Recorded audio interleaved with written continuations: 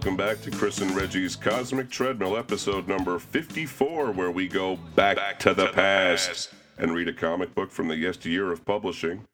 You can hear us every Sunday on chrisandreggie.podbean.com or pick us up on iTunes, Stitcher, Google Play, and from the Monitor tapes.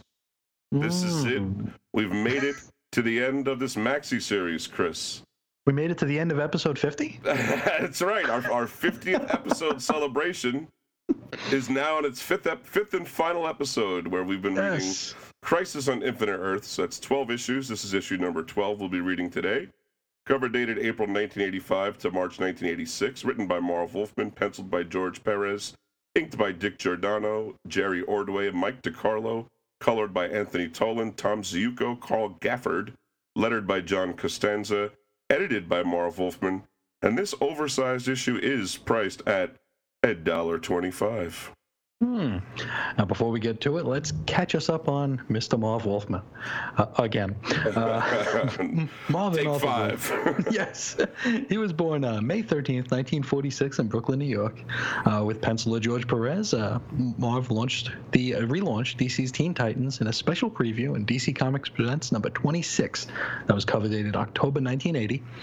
They would have a formal debut just 1 month later, November 1980, in New Teen Titans number 1. And a few short years after that, he'd be writing the book we're going to talk about today. That's right. And then the artist, George Perez, born June 9th, 1954 in South Bronx, New York City. In 1980, while still drawing the Avengers for Marvel, Perez began working for their rival DC Comics. Began drawing the New Teen Titans with their first appearance in DC Comics Presents number 26. And then he took a leave of absence from the New Teen Titans in 1984 to focus on his next project with Marv Wolfman, Crisis on Infinite Earths, and here we are, folks. By the way, you can hear longer bios. The first couple episodes of the series had longer bios for them, and also on our Teen Titans episode, we do much longer bios for both of them. Absolutely. Let's catch us up as best we can with what's come before. Let's see here. We have the Anti-Monitor, hailing from the planet Quad in the antimatter universe, is devouring the multiverse. Using antimatter, not naturally.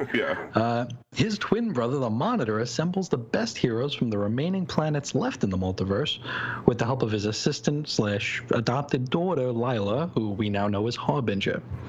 I used to call her Harbinger. Yes, I did too. He also rescues baby Alexander Luthor Jr. from Earth 3 before it is destroyed. The Monitor is also sending this fella named Pariah around the multiverse to weep at each universe before it's destroyed. While grabbing heroes, Harbinger is possessed by the Anti-Monitor and spies for the bad guys. The Anti-Monitor also takes the Flash off the board, this is Barry Allen, since he can travel between dimensions already. He also nabs the Psycho Pirate for complicated reasons. Yeah, that don't really figure into this recap, but there is a reason for it. And Trust us. He figures into this issue, so I figured we got to mention that he's lurking around. The Monitor calls Pariah aboard his satellite and admits to subjecting him to horrors and seeing every universe destroyed. Pariah is pretty annoyed by that, but just then, possessed by the Anti-Monitor, Harbinger kills the Monitor. But in doing so, enacts a sequence that ultimately, over a couple of issues, shoves 5 Earths into a safe zone away from the Anti-Monitor. Also, the Earths are combining, and they threaten to destroy each other. They're kind of merging into one.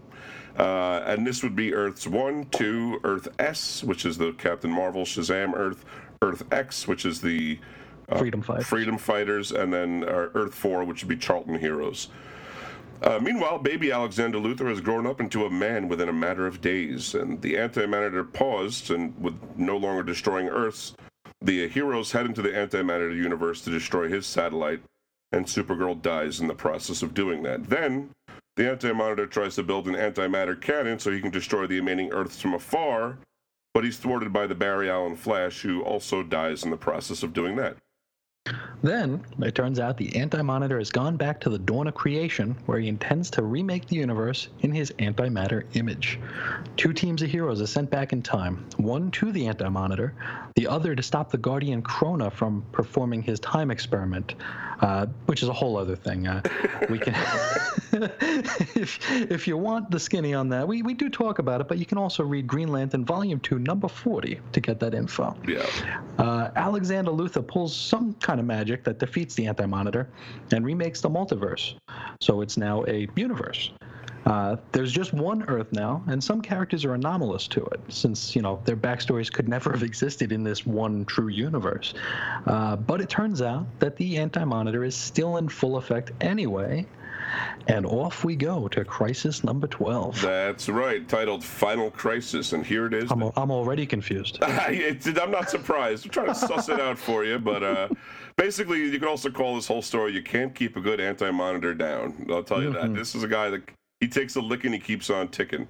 Very tenacious. This is called the Giant Final Issue Spectacular, and it's got a pretty amazing cover, which shows the Anti-Monitor kind of emerging from a city, coming up at you, or possibly falling towards the city. It's hard to tell what's happening, but it's an overhead shot, and there's handfuls of heroes in his closed fists, and he's being blasted by 24 or more heroes, and the Anti-Monitor looks like he's being hurt by this.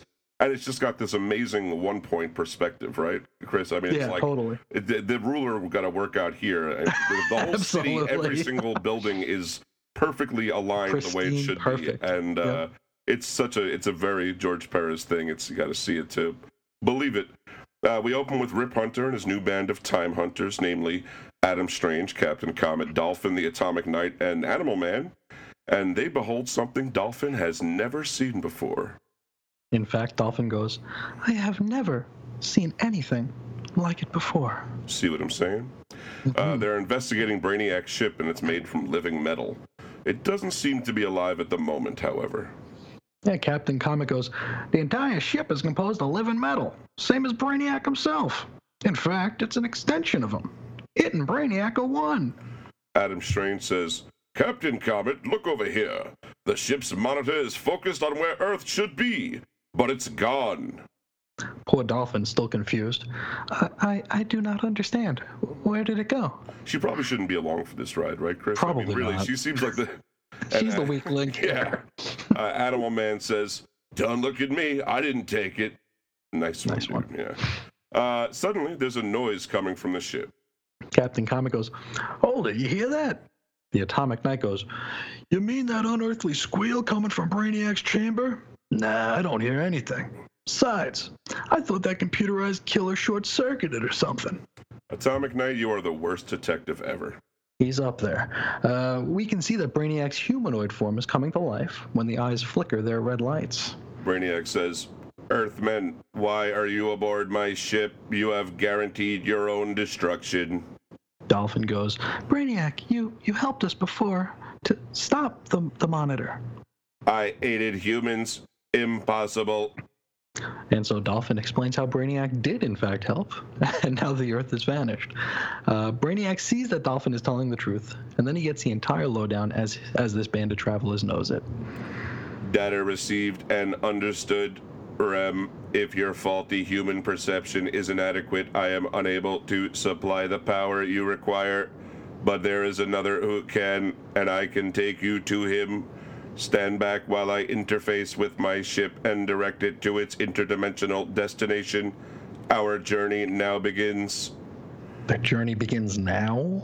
What have they been doing up to this point? I thought they were journeying. Animal Man quips, boys and girls, something tells me we're going where no man has gone before. Captain, warp factor 6, and let's pray these engines can take the strain. Oh, the worst kind of guy. Brainiac's ship takes off into outer space to parts unknown. Meanwhile, the only existing Earth is in trouble.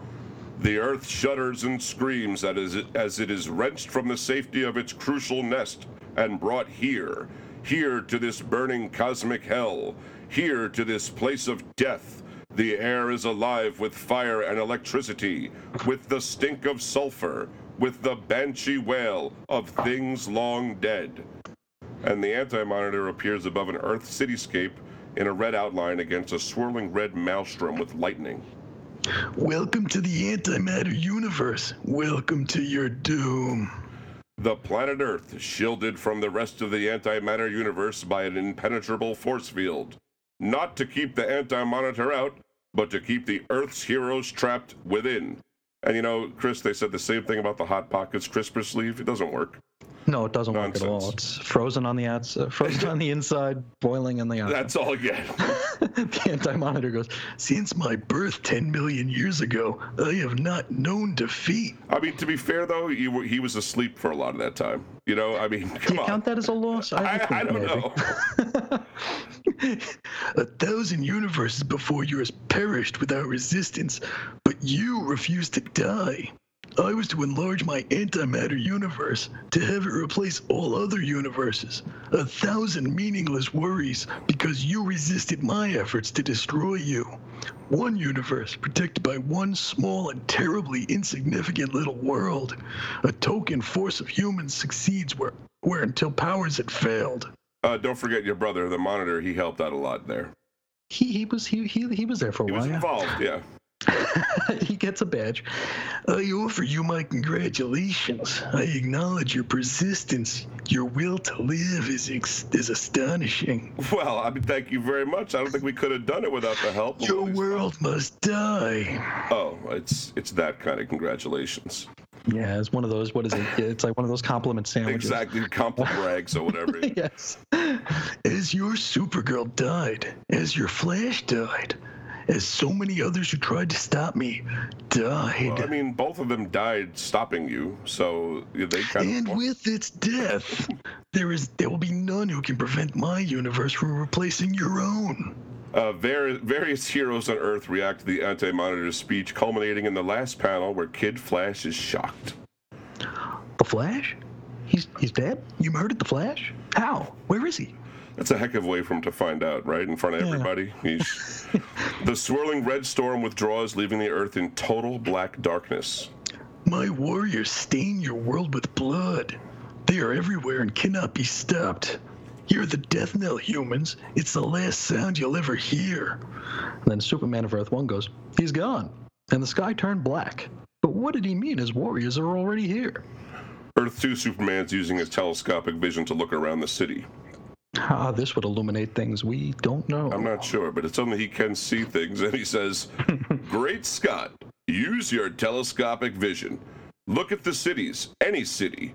The screams, Kal-El, pleading, praying, panicking. Why do I have to have super hearing? This is too much to bear. And now we see that what Superman of Earth 2 is seeing, and there is indeed mayhem in the streets. Kal-El, we have to do something. Somehow we have to stop the Anti-Monitor before he gets his way. Believe me, I want to. More than I've ever wanted anything in the past.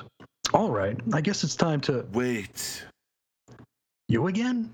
Well, who else is always going to tell them to wait? It's got to be Harbinger. Gotta be.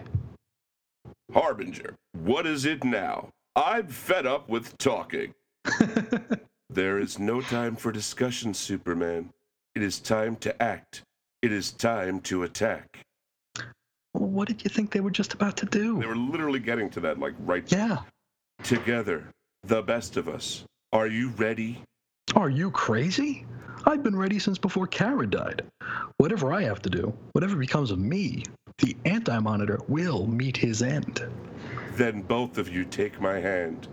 His journey to hell begins. Now each Superman grabs one of Lila's hands and they vanish in a pink sparkling light.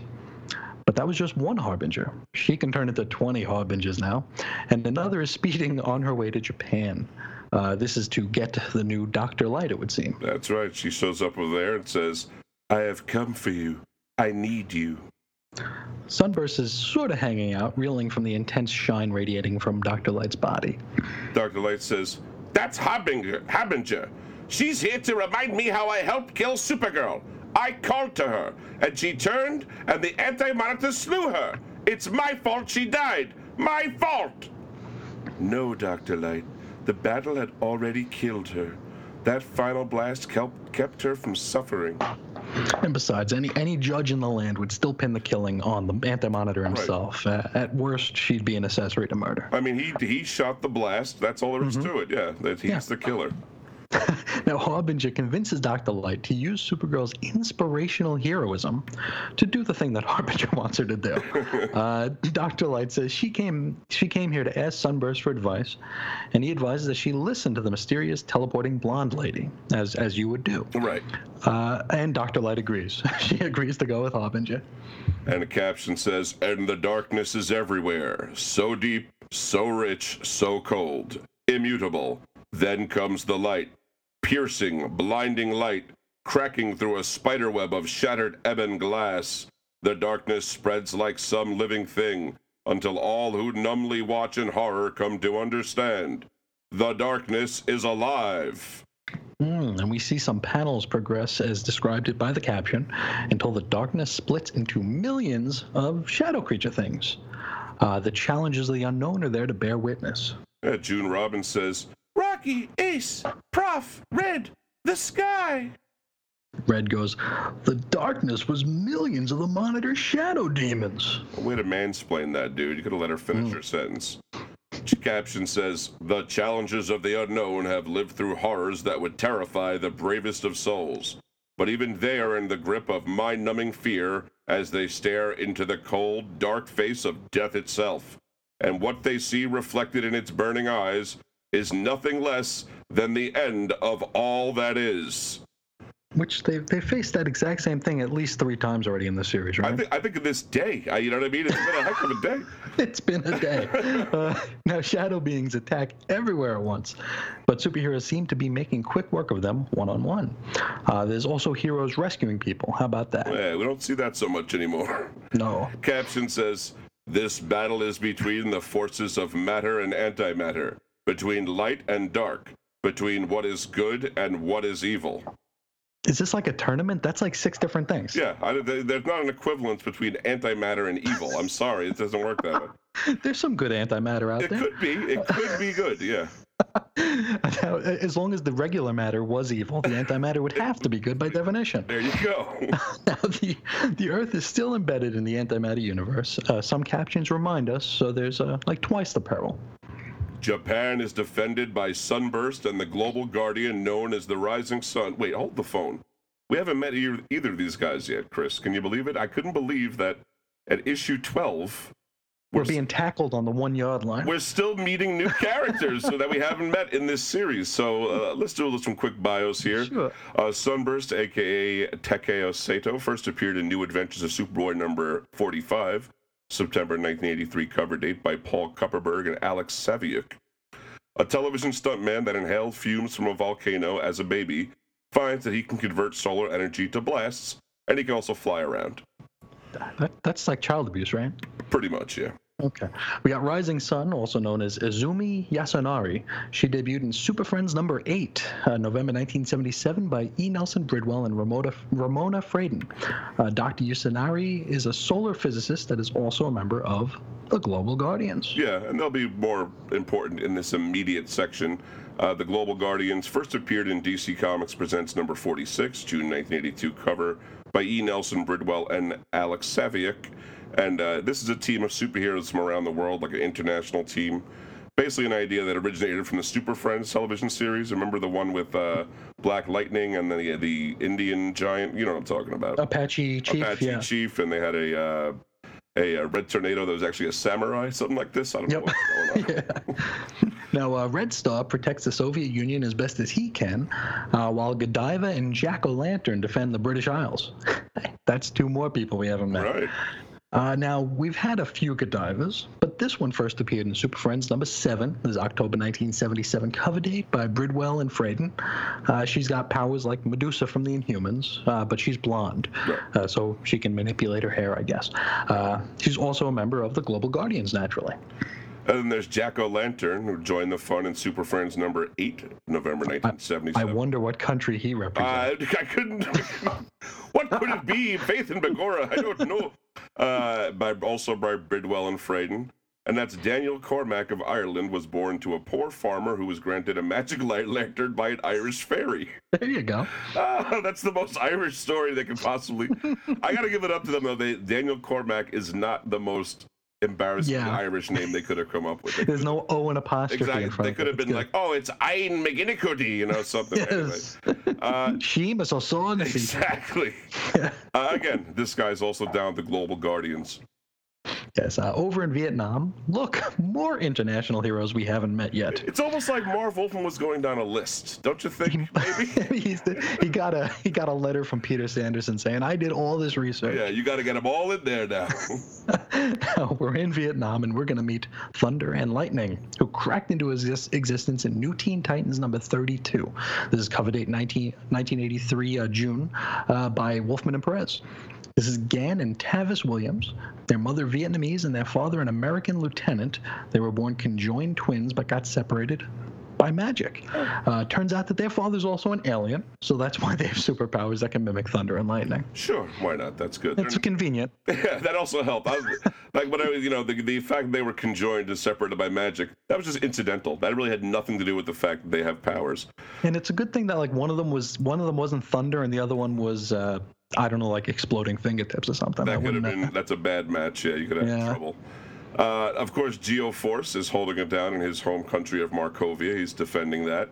While in South America, Green Fury is dispatching the Shadow Beings with some help from the Marvel family. In that weird craggy place where the Spectre is sleeping and Deadman hangs out with the Phantom Stranger, Dr. Mist has shown up. They were trying to wake the Spectre up. And wake me up when we're talking about this. Meanwhile, heroes have assembled below them. It gives the impression that this rocky place is more an ethereal concept than an actual area. Yeah, they're kind of hovering above them, so anyway. Harbinger says, for more than a year, the Monitor observed and recorded information on all of you. He needed to know your powers and abilities. I was his assistant and know much of what he knew. You may not be as powerful as some others, but your abilities are needed now. We cannot allow personal grievances to interfere with our mission. We must work as a team. Alexander Luthor, are you ready? I am, Harbinger. Pariah, will you lead us to the Anti-Monitor once we have bridged the barrier he created? You can just follow the trail of tears left by Pariah. Jade says, my dad, Green Lantern, is with the sorcerers in Dr. Fate's tower. After all, his ring is mystical, not scientific. While we go after the Anti-Monitor, they will stop his demons. Then all is ready, and I will summon forth again the antimatter which burns within me. We see Alexander well up with a yellow energy, and then he fires a blue beam into the sky, and this beam pushes the force field away to kind of reveal outer space, which in the antimatter universe looks just like our outer space, but the stars have a red hue to them. Yeah. That's nice. Alexander goes, when my father saved me from the destruction of Earth 3, he could not have known how fortuitous his actions would prove. And think about how lucky all of you are to have met him. That's so nice. Yes. He was my Earth's greatest hero. It is in his name that I must do this now. Deadman's watching all this unfold and gives Alexander some begrudging compliments, in his mind. He's not even to his face. Then he spies a red and yellow blur streaking toward the blue beam, which it then rides into space. He thinks to himself, something down below. Can't make it out. It's rushing towards the light bridge. What is it? One of the Monitor's demons? Blast. If he gets through and warns the Big Kahuna, none of these guys are going to make it out alive. Elsewhere, Brainiac's ship has arrived at its intended destination, and it's Apocalypse. Yes, Rip Hunter goes, where are you taking us?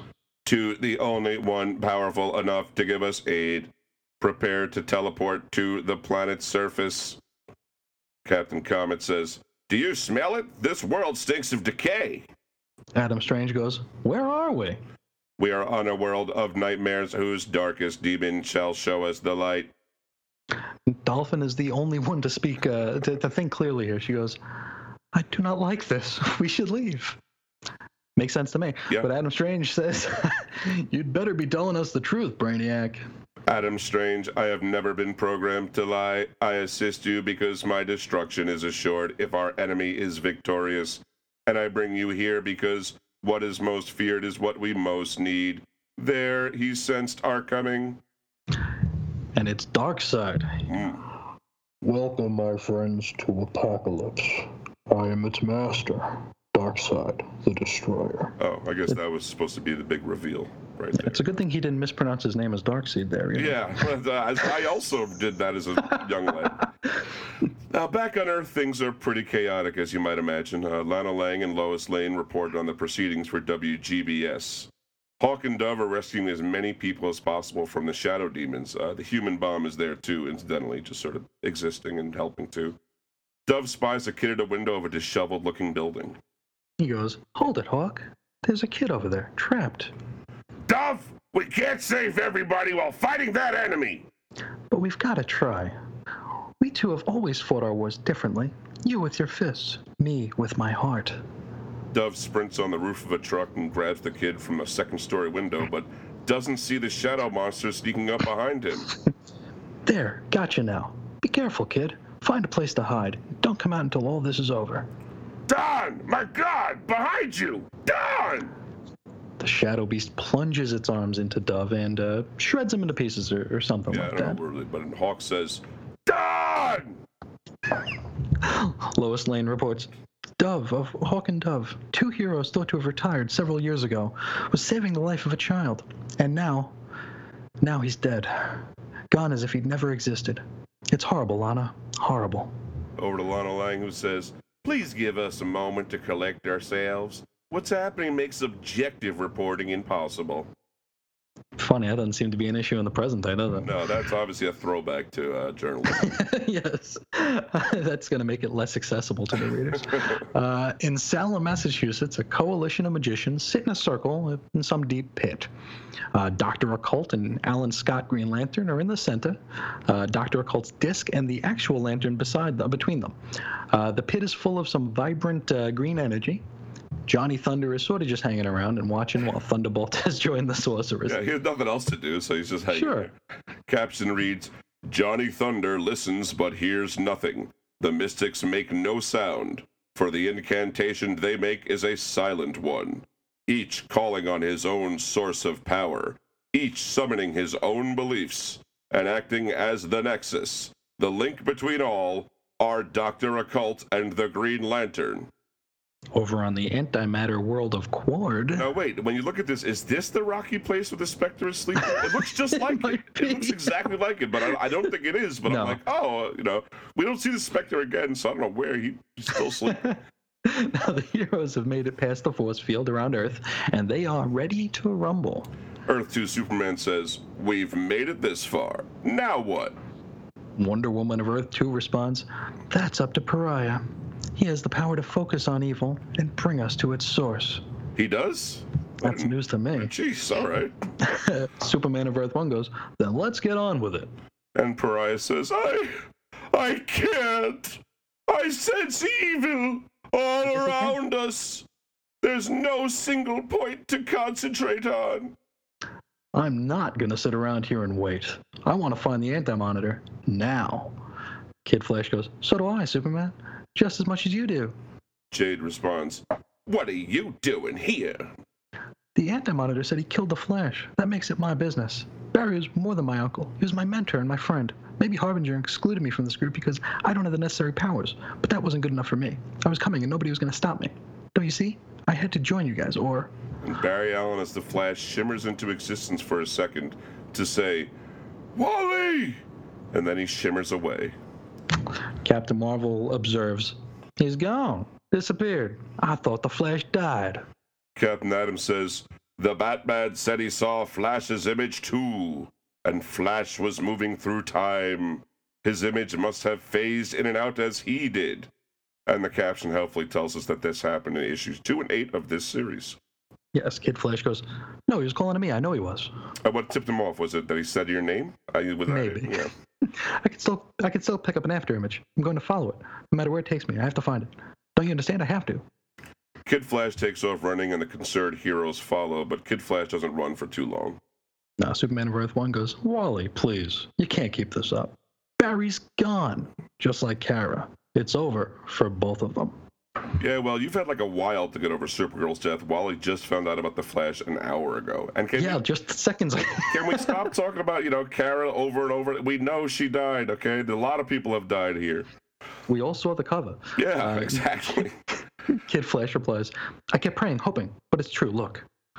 and the Psycho Pirate is looking beaten up, trying to tug the Flash's costume from a tight crevasse. Yeah, he's looking really messed up. He says, "Come on, Flash. You said you'd save me. You promised you would. You promised. The Anti-Monitor lied to me, but I know you won't. You're one of the good guys. Good guys never lie. I'm scared, Flash. So frightened. He's going to kill me unless you save me. Don't just sit there. Help me. Save me." Kid Flash replies with a, "No, no, no, no, no, no, no, no, no! I told you I was sorry for hurting you before, but save me now. Save me now." And Kid Flash cold cocks Psycho Pirate right in the face. Leave that uniform alone. Get your stinking hands off it. Let it go, you maniac. Let it go. The Ray pipes in and goes, "Kid Flash, stop. Leave the Psycho Pirate alone." Captain Atom says, "The Ray's right. The poor man's been driven insane." Can't a man plead with an empty superhero costume anymore? Yeah, they did it over. The Green Goblin did it. Give him a break. It's true. The Superman of Earth 1 goes, that he observes, he's a brilliant observation. Right. That's Barry's uniform, isn't it? Kid Flash replies, "It's not fair that he died alone. He was a good man, the best everything. I owe to him." And then Lady Quark finds something among the rubble. Yeah, she says, "What's this? A ring with some sort of lightning insignia on it? Does this mean anything to you? Or does it belong to the Tampa Bay Baseball Club? That might be it." Could be. His Flash ring, where he kept his uniform until he needed it. It's really over now, isn't it? Actually, all we've established right now is that he's naked. This is true. I don't know. Now, enough of this sad stuff. Pariah says the time is nigh. Yeah, who else? Who better than to stop the sadness but Pariah? He says, "Hurry! I feel an overpowering concentration of evil directly ahead of us. Hurry before it's too late." I think it might be too late. "You whimpering fool, it's already too late. See, I thought so. From the moment you stepped foot on Quard, you sealed your own fates. This is the day the universe dies." The Anti-Monitor looms tremendous before our heroes, a smoking, crackling energy just surrounding him. Over in Atlantis and Earth 1, Aquaman and his pals are fighting off more shadow people, and in the process, Lori Lemaris is killed by one of them. There's that.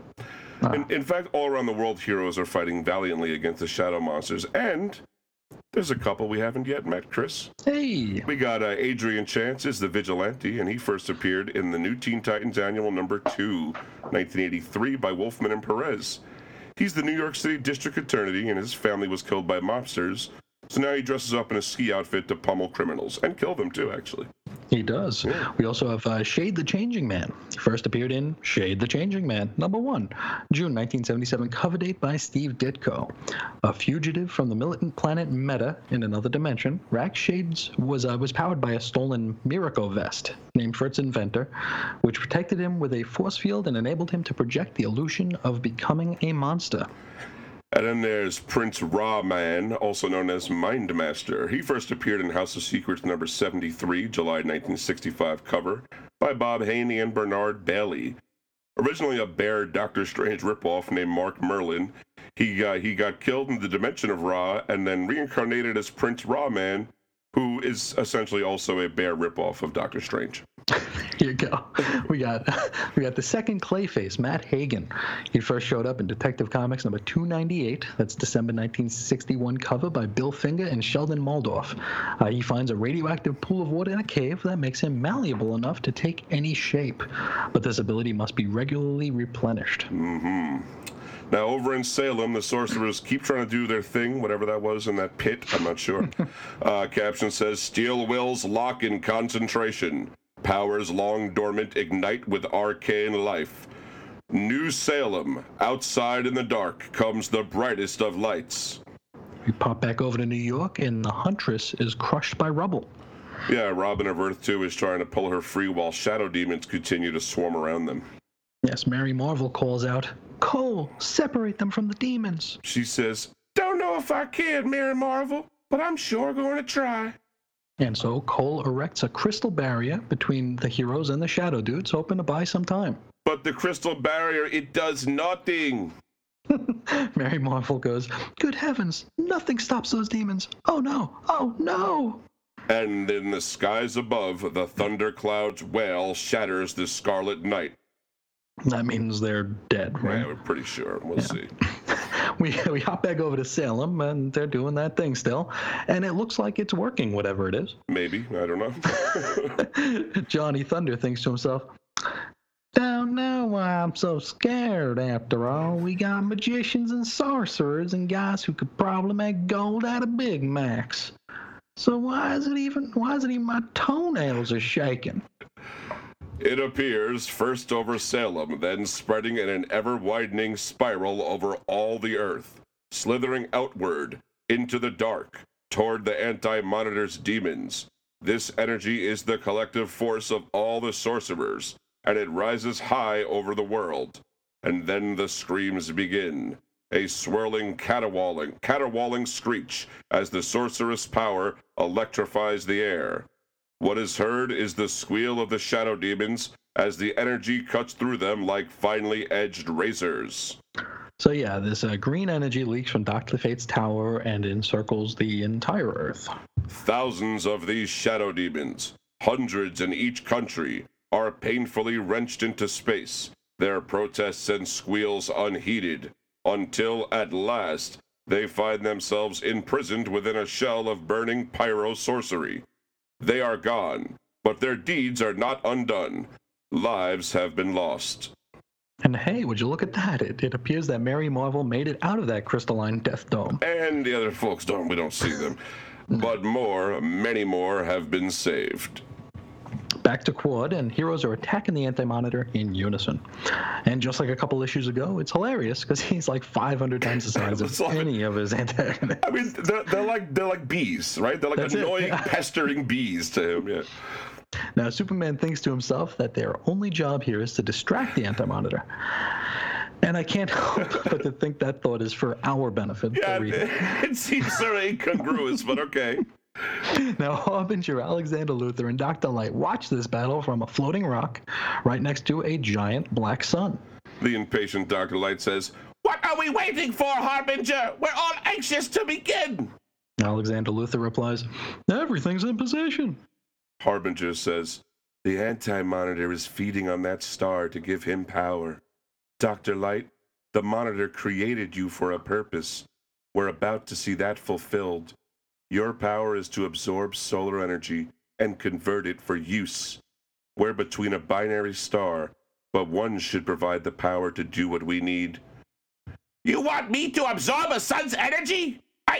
I don't know if I can. But I have more power than I believe possible, and I have to use that power for good. Leave me, please." Dr. Light is a changed person from the harsh and cruel Dr. Kimio Hoshi we met several issues ago. Right. She starts sucking up that sun's energy with her powers, and the Anti-Monitor notices. "What's happening? My power's being drained."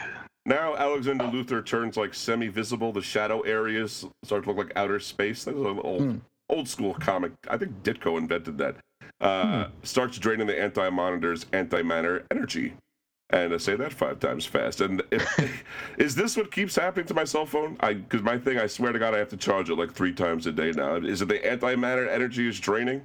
It might just be. I need to return it, yeah. "I've told you time and time again, I cannot be destroyed. You will die.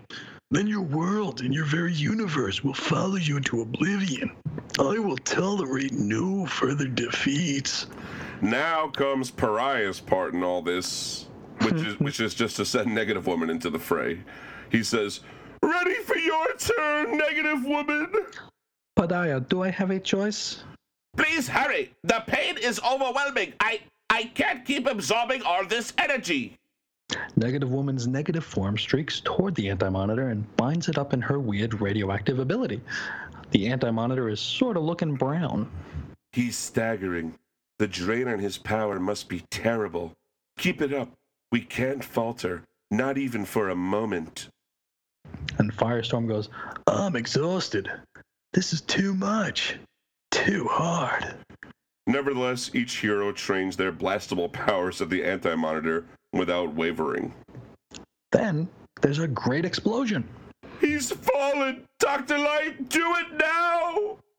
Dr. Light is relieved to expend some of her solar energy and focus it into the Anti-Monitor.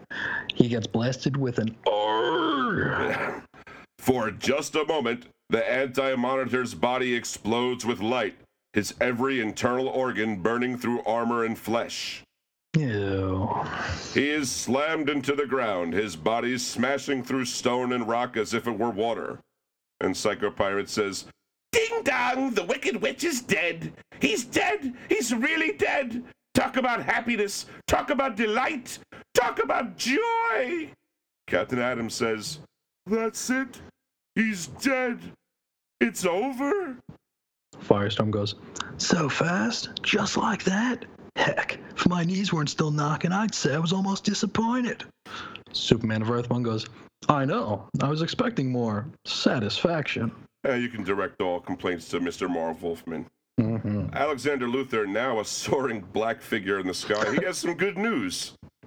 "With the power I absorbed from the Anti-Monitor added to my own, I can pry open a space between the positive and negative universes, large enough to slide through the Earth and return it to its natural plane. But my power's not infinite, and I can't keep the pathway open for long. You must hurry, though. Otherwise, we and our world will remain in this antimatter universe forever." I mean, it doesn't really seem that bad. Just the stars are red, you know. With the Anti-Monitor gone, what's the problem? Everything seems okay to me. Alexander Luthor sort of expands his body and creates a human-shaped portal for the Earth to slip through. "The strain and the drain of power are beyond belief. Hurry! We must slip through the rift before it closes." And then all the heroes and crazy old Psycho Pirate pack it up and head through the portal. But we see a glint in the Anti-Monitor's eye as they leave. This bundle of shadow demons behind being held by that green energy, they're absorbed through the portal and into the Anti-Monitor, and he's awake again. "Fools, I have absorbed the power of antimatter demons. Once again, I'm indestructible." "Don't stop! We must push through the portal! There's no time! Hurry!" Wonder Woman goes, "Pariah, we have to stop him." "I cannot be stopped, human. I no longer care about your puny world. Your universe is of no more interest to me. But you humans, you have thwarted my every move. I swear all the power at my command shall be used to destroy you." And then the Anti-Monitor barfs out a huge pink beam that seems to incinerate Wonder Woman. Pariah says, "Wonder Woman!" "Great Krypton, he killed her. Just like he killed Kara." Dude, you gotta stop dropping that, you know? Come on. I don't care about my life. I don't care about anything other than stopping him and destroying him." Firestorm's rescued Kid Flash and Psycho Pirate before the Anti-Monitor's beam could get them, but they're both unconscious. "I'll fly him to the positive matter universe, then pop back to lend an atomically powered hand." "No, stay there. I can handle this myself." Lady Quark says, "Not as long as I am here, Superman!" And Superman of Earth 2 says, "Both of you can forget it. Sorry, but this is the only way." Earth 2 Superman knocks both Lady Quark and Earth 1 Superman for a loop with a single punch. Superman of Earth 1 goes, "What?" Lady Quark says, "Ah!" And then Superman of Earth 2 says, "You people have too much to live for. I don't, not any longer. In our reborn universe, my Krypton never existed. That means I don't exist. And I don't want to, not without the woman I love. Take them back to Earth and stay there." Earth 2 Superman dumps the two off with that anomalous Superboy from Earth Prime. "I know what needs to be done. Do what I say, and no arguments." Superboy doesn't seem to be arguing. Yeah. He actually takes off pretty quickly. I think he's already turned around and left when he, Superman. He's light years away. Anti-Monitor goes, "You stayed behind, Kryptonian? Then you were the greatest fool I've ever known." "Ugly, you may be right, but somebody had to clean up the garbage. Guess I was elected." "Dude, you volunteered like less than a minute ago." I know. I think Grandpa forgot his medicine again, Chris. Yikes. "Then you will die, and I will be your kid." Terrible pain burning through me. What have you done to me?" Now the Anti-Monitor is surrounded by a green energy, and Superman of Earth 2 thinks to himself, "Our plan worked. The Shadow Demons were created out of the Anti-Monitor's own power. We knew he'd absorb them when our attack began. But the demons were changed by the sorcerers. Instead of repowering the Anti-Monitor, they're destroying him from inside. Earth 2 Superman is pounding away at the Anti-Monitor with some effect, but notes that he is still too strong. Meanwhile, Superboy pauses before the portal to the Positive Matter universe, which is rapidly closing. He thinks to himself, but what's waiting for me there? Nothing. And if I go, Superman will be fighting that thing alone. He needs me, and I need him too. So Superboy chucks both Earth 1 Superman and Lady Quark through the tiny portal. Thinks to himself, sorry for treating you two so roughly, but I know you'll forgive me. I have to stay here and help him. You'll be safe with all the others. Goodbye, Earth. Goodbye. Superboy, I cannot hold the rift open any longer. Hurry. No, Alex. I'm staying here. Go back by yourself. And Alex thinks to himself, I cannot. The rift had to be sealed from this side. Wait, I sense something wrong. A surge of power. Something is happening to me. What is it? What is it? It's Darkseid. He's watching the proceedings through Alexander Luthor and notes that while Superman is very strong, he's not strong enough to defeat the Anti-Monitor. Superman possesses power beyond comprehension, but even he is not mighty enough to defeat the Anti-Monitor alone. You humans were right to come to me. Your Alex Luthor is a conduit between universes. My science permits me to gaze through his eyes. And just then, Superboy shows up to help Earth 2 Superman. He says, Superman, I'm here to help! You cannot help anyone, boy. You can only die. And the Anti-Monitor blasts some yellow eye beams at Superboy, which sends him reeling. Superman of Earth 2 thinks to himself, that blast hurt Superboy, but it didn't kill him. That means the Anti-Monitor's weakening. I have to keep up the pressure, and smashing these two asteroids into him is the best way I know how. You get 0 points for creativity. Yeah. Now this flings the Anti-Monitor more than 2 million miles until he crashes onto another moon or planetoid or something. Like that, yeah. Superman of Earth 2 notes that he's vowed never to take a life, but this time is special. And so he crushes the Anti-Monitor with a big rock. The end, he said, thinks to himself, that's it. He's not getting up, and I'm not picking up any heartbeat. Superman flies over to Superboy, recuperating on an asteroid. You okay, pal? Yeah, you were incredible. Really incredible. I don't believe I'm still alive. Thank heaven you are. Okay, let's return to Alex and figure out what to do next. Then, the Anti-Monitor, looking like a burnt skeleton, bursts free of the rock once more. No, I'm not yet finished yet. I have not yet destroyed you. You should never give up on your dreams.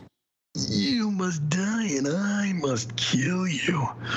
Absorb all the energy my universe provides. I will kill you, even if I must die myself. I cannot let you live another moment. Die, die, die. The Anti-Monitor lets loose this torrent of energy that seems to rip through Earth 2 Superman and Superboy. Then the Anti-Monitor grabs the two bodily and crushes them in his fist, and Darkseid is still watching all this happen. I cannot allow him his victory. Should he regain his strength, Apocalypse may be his next target. Thus, let him suffer the wrath of Darkseid. And then with the push of a button, a massive surge of blue energy pours forth from Alexander Luthor's eyes.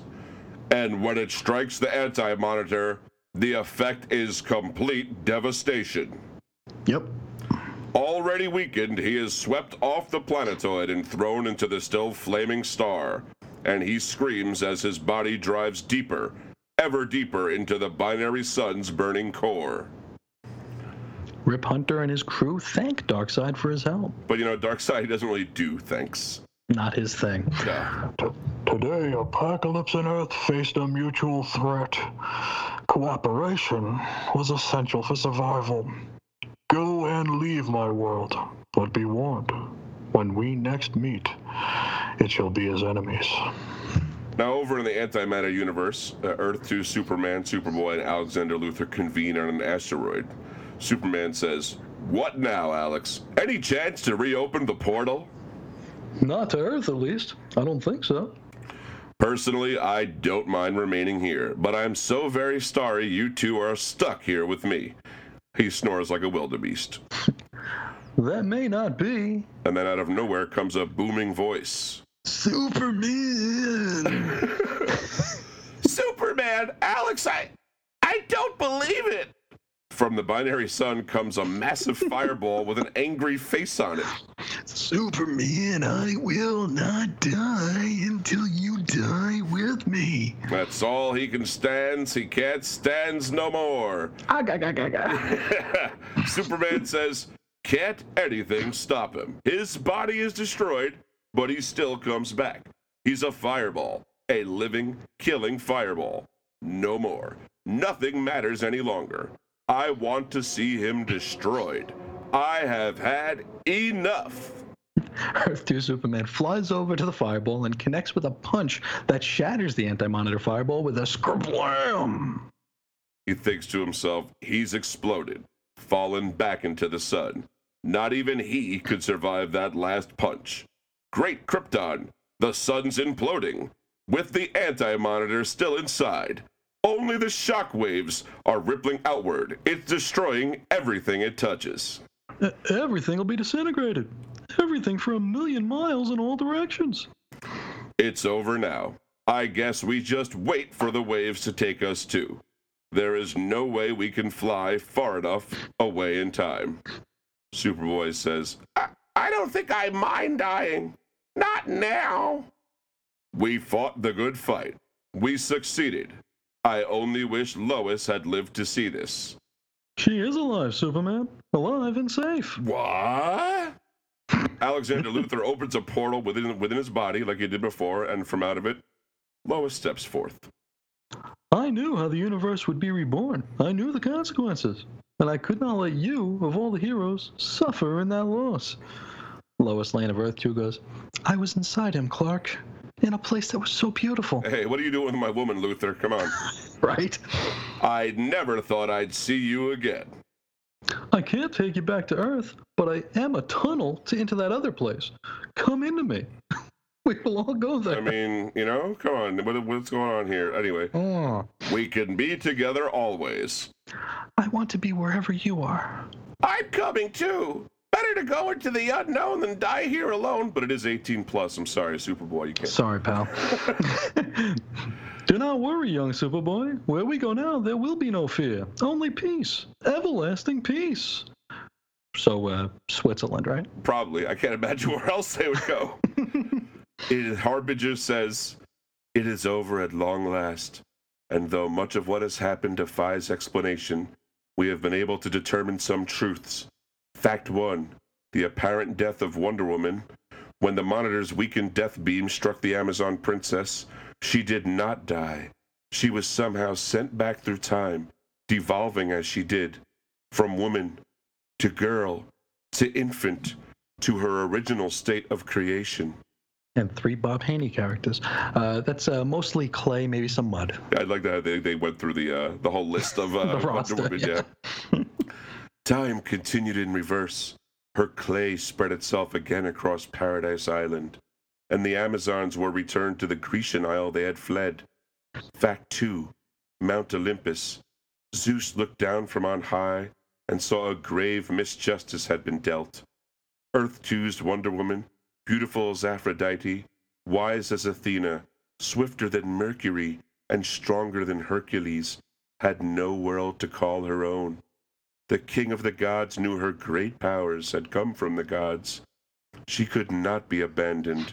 Apollo's chariot was dispatched to bring Princess Diana and her earth-born husband to Olympus, and there they would live, happily ever after.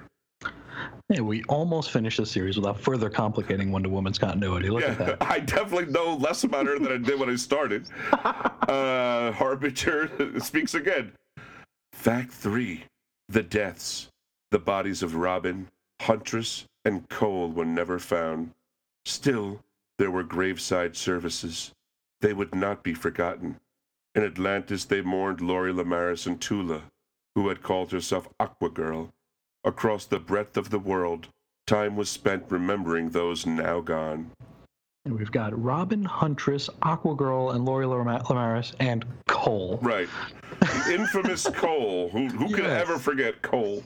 Now there's a panel of Earth 1 Superman and Power Girl walking forlornly to the Fortress of Solitude, thinking of Kara, no doubt. I think that's all Superman can think of at this point. I think so. Harbinger says, but the dead would live on in the memories of those still living. Yes, there were deaths, but there were also births and rebirths. Yolanda Montez as Wildcat sits on a rooftop reading a newspaper with the headline, Green Arrow Among Dead, and the subheader, Wildcat, Hawkman, Wildcat, Hawkman Among Wounded. Over at Jay Garrick's lab, he's running some tests on Wally. Seems that by getting blasted by the Anti-Monitor, it burned out whatever disease was causing Wally to die when he uses his powers. Yep. And this is actually a plot point that preceded Crisis on Infinite Earths. It's why one of the reasons he kind of took a leave of absence from the Teen Titan. And the fast second-hour run is a speed of sound? That's great, Jay. Really great. Which makes what I have to say even more meaningful. Barry died saving us. I want the Flash, his Flash, remembered. I began my super speed career wearing his costume. I only changed it to establish my own identity. I don't need that anymore. Wally slips on Barry Allen's ring, ejects his red costume, and puts it on. From this day forth, the Flash lives again. And so it goes. From death comes life, and each life brings hope for a brighter, happier future.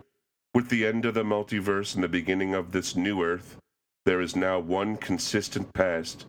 But what of the future? Those divergent happenings that would not have been explained.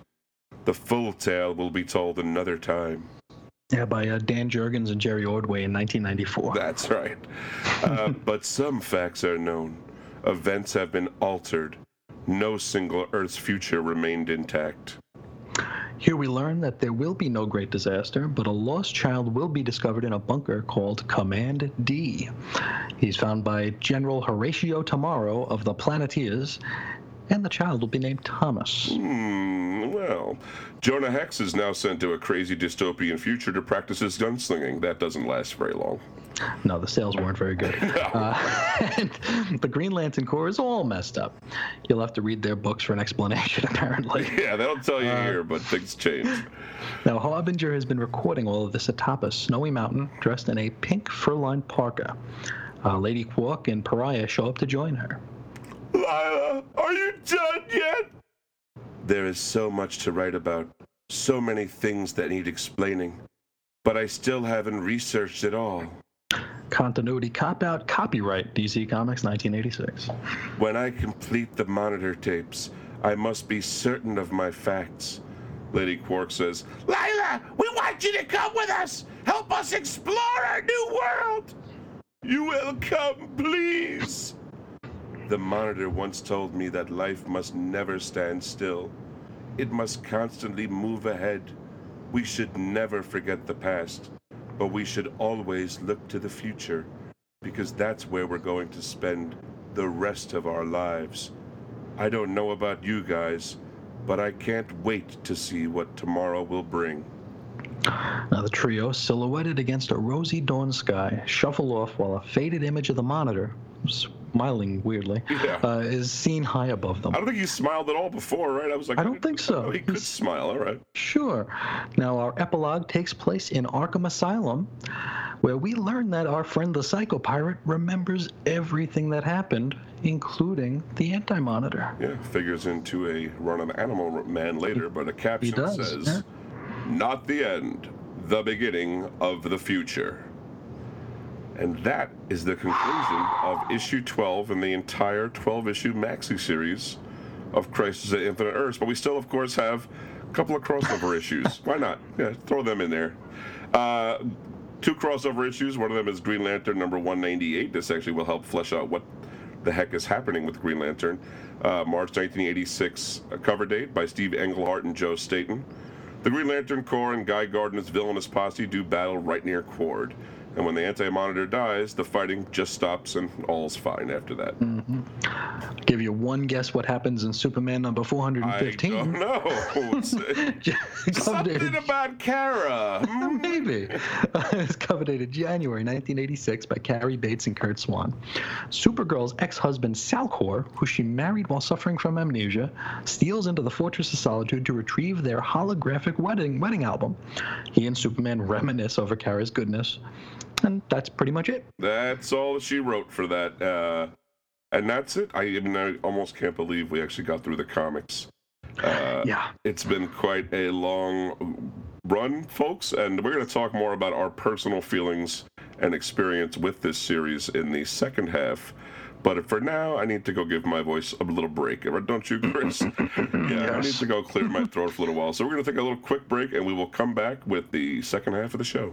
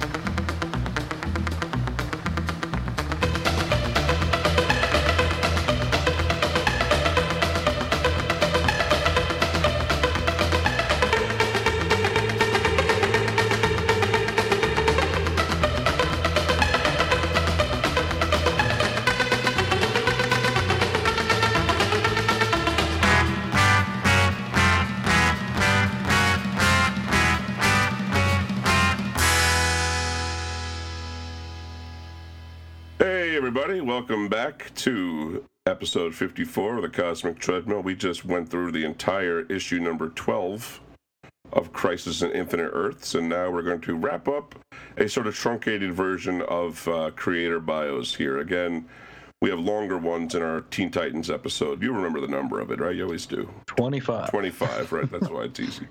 Yeah, so 25 is the Teen Titans. We read 3 Teen Titans books, including the first appearance, right? We do the Brave and the Bold first appearance, we do Who is Donna Troy, and we do the Judas Contract. Yeah, I think that features our longest bios on Wolfman and Perez. But just to wrap it up, tell you what happened. The conclusion for Marv is that he wrote Adventures of Superman, which was renamed from Superman Post-Crisis, beginning with number 424, January 1987, cover date and drawn by Jerry Ordway. A disagreement over a proposed rating system led to Marv being relieved of his editorial position in 1987. Then he would write the Batman Year 3 storyline in Batman 436 to 439. That was August to September 1989. He created Tim Drake, the third Robin, here. In the early 1990s, Wolfman worked at Disney Comics, and as the 1990s wore on, Wolfman turned to writing primarily for animated series, something he dabbled in a little bit throughout the 80s. Before the release of the Blade motion picture, which was August 1988, distributed by New Line Cinema, Wolfman sued Marvel Characters Incorporated over ownership of all characters he had created for Marvel Comics, and he lost the case. Go figure. In 2007, Wolfman published a novel through iBooks based on Crisis on Infinite Earths. Rather than following the original plot, he created a new story starring the Barry Allen Flash that takes place during the original Crisis story, so it's like from his point of view, apparently. which I think is kind of interesting. Sure. Most recently, Marv wrote a few issues of Superboy and a 6-issue Raven miniseries for DC Comics, and he's married to Noel Watkins, and they live in Southern California. Across the table, we got George Perez. He inked the final, with quotes, issue of Superman. This issue number 423, cover dated September 1986, and that is part one of Whatever Happened to the Man of Tomorrow, which was written by Alan Moore with pencils by Kurt Swan. He's also one of the artists on the landmark Jam of Batman number 400. This is October 1986 cover. Wolfman and Perez teamed up again to produce The History of the DC Universe, which we will be getting to shortly. And that was 2 prestige format issues in 1986. George inked the Jurassic Park comic book adaptation of the movie for Topps Comics in 1993. He was inking over pencils of Gil Kane. In February 1998, George began penciling the 3rd volume of the Avengers. This is the Heroes Return Avengers, with Kurt Busiek writing, and he would stay on the title for 3 years. Kurt would stick around for another 2 after that. After leaving the Avengers, he and Busiek produced the long-awaited JLA Avengers Intercompany crossover. That finally saw print in late 2003. We'll jump up to the New 52 in 2011. George wrote the Superman series. This is, a non-adjective, just Superman. Right. And that had art by Jesus Marino and Nicola Scott, and he stuck around for 6 issues. In July 2012, he explained that his departure from Superman was a reaction to the level of editorial oversight he had experienced. This included inconsistent reasons given for rewrites of his material, the inability of editors to explain to him basic aspects of the New 52. Yeah. We're still waiting on that. On the New 52 Superman status quo, such as whether his adoptive parents were still alive, and also restrictions imposed by having to be consistent with Action Comics. That was the Grant Morrison series that was set 5 years earlier than Superman. Right. And that situation was complicated by the fact that Grant Morrison was not so forthcoming about his plans. And that he was writing it to begin with. I think, trying to tie into Grant Morrison is probably its own neat trick to do. So, yeah, there's a long interview where George Perez talks about that online. I'll try to remember to link it in the show notes, but it's not hard to find. If you were to do a search New 52 George Perez, that's what you're going to hit every time. Now, Crisis on Infinite Earths was a big deal, not just for DC, but for the industry. It kind of, made a lot of people sit up and notice of, a lot of different things. So we're going to have some quotes from people in the industry at the time. Most of them are from Marv Wolfman. As you might imagine, he's probably been asked the most about Crisis on Infinite Earths. Probably. But there's some other commentary here. So the intention, of course, with Crisis on Infinite Earths was to fix some continuity conflicts and streamline the DCU to be more appealing to new readers. In the afterword to the 1998 trade paperback collection of Crisis, Dick Giordano said, "Did Crisis work as a story? Yep. Did it neaten up our universe? You bet. Did it give DC Comics a launch pad to the future? Of course. Did we take advantage of all the opportunities presented by the dramatic conclusion of the landmark series called Crisis on Infinite Earths? Well, yes and no. A full answer would take too much space here, and I don't want to spoil our celebration." There you go. Despite there being little promotion, the series sold incredibly well.